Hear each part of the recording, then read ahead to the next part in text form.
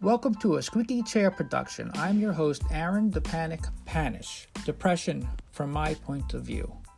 Does it dominate your world? Does it spoil your mood? Does it cause anxiety and nausea?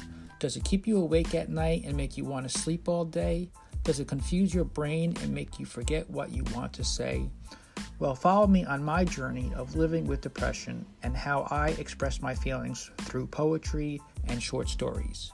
Depression. Depression is in session, but I use poetry as an interception to vent my views on life because after living with this disorder, I have paid my dues. Remember, being depressed is normal, living with it isn't.